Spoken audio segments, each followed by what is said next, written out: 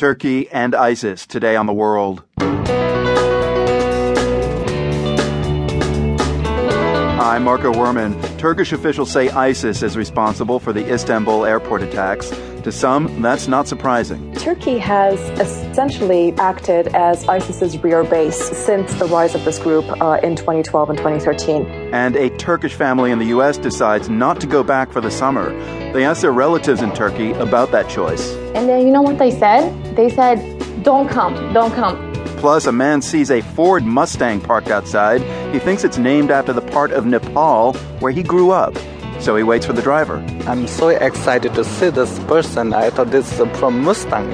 I waited for 2 hours and then... The rest of the story coming up here on The World.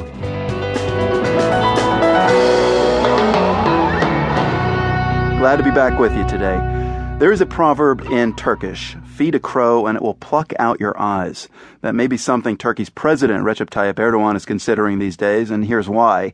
Turkish authorities blame ISIS for the deadly bombing on Istanbul's main airport on Tuesday, but until recently, Erdogan didn't seem to consider ISIS a major threat to Turkey. Some say he even provided tacit support for ISIS as part of his effort to help Syrian rebels oust President Bashar al-Assad.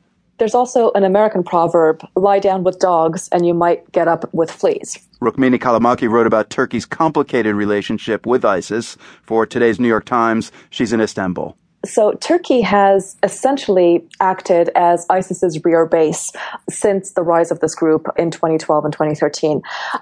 Since then, Istanbul, the international airport in Istanbul, which is the very one that they have now bombed, was the main route that foreign fighters used to get to Turkey and then overland to cross into Syria.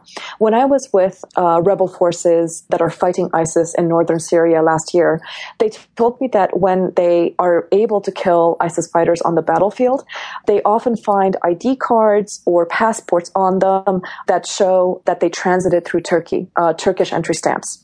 And so the question now is, why has ISIS decided to retaliate in this very dramatic way? Surely they must know that by doing so, that there is a danger that Turkey could crack down and could shut down the border, making it much harder for their fighters to get in and out.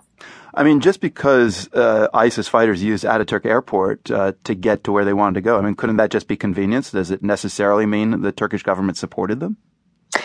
You know, this is a question that we've grappled with in our own reporting. When I was in southern Turkey, it becomes very hard to tie what's happening with ISIS in Turkey to the government. It's hard to distinguish between them just turning a blind eye and them actively supporting them, right? I certainly was never able to make the stronger statement. But what is clear is that they're transiting through Turkey. They're using southern Turkey as a place where they go for R&R, for hospital treatment. They use Western unions there to receive money from their families in Europe. And many of the ISIS fighters that end up being captured do so with Turkish cell phone numbers on them. So they were using the Turkish cell network. When did all this change with the Turkish government and ISIS? When did, if we can say it, when did the Turkish government turn against ISIS? The turning point, I think, was last year, in the summer of last year, when the United States negotiated using the Incirlik Air Base in southern Turkey to carry out sorties over Iraq and Syria and to carry out airstrikes against the group. If you look at Audiobook, their flagship magazine, immediately after that deal was sealed, the next issue of Audiobook, their cover image was President Erdogan, the president of Turkey, leaning in and speaking to Obama. So this image of the president of Turkey in a metaphorical embrace with their number one enemy. That to me was a signal that they were moving towards essentially designating Turkey one of their enemies and one of their targets. And since then we have seen an uptick in attacks that have been blamed on ISIS. But the interesting thing, Marco, is that in Turkey, ISIS has never claimed any of its major suicide bombings. It's always officials who end up identifying it as ISIS, while ISIS remains silent on the subject. And what does that tell us? You know, it's a very puzzling thing because, as you know, this is a group that loves to tout its slaughter and that is not shy at all of claiming the attacks they have done elsewhere, even some of the most horrific attacks. So the analysts I've spoken to see it as a case of them wanting to have their cake and eating it too, right? That they want to still be able to have access through Turkey for their fighters, for their supplies.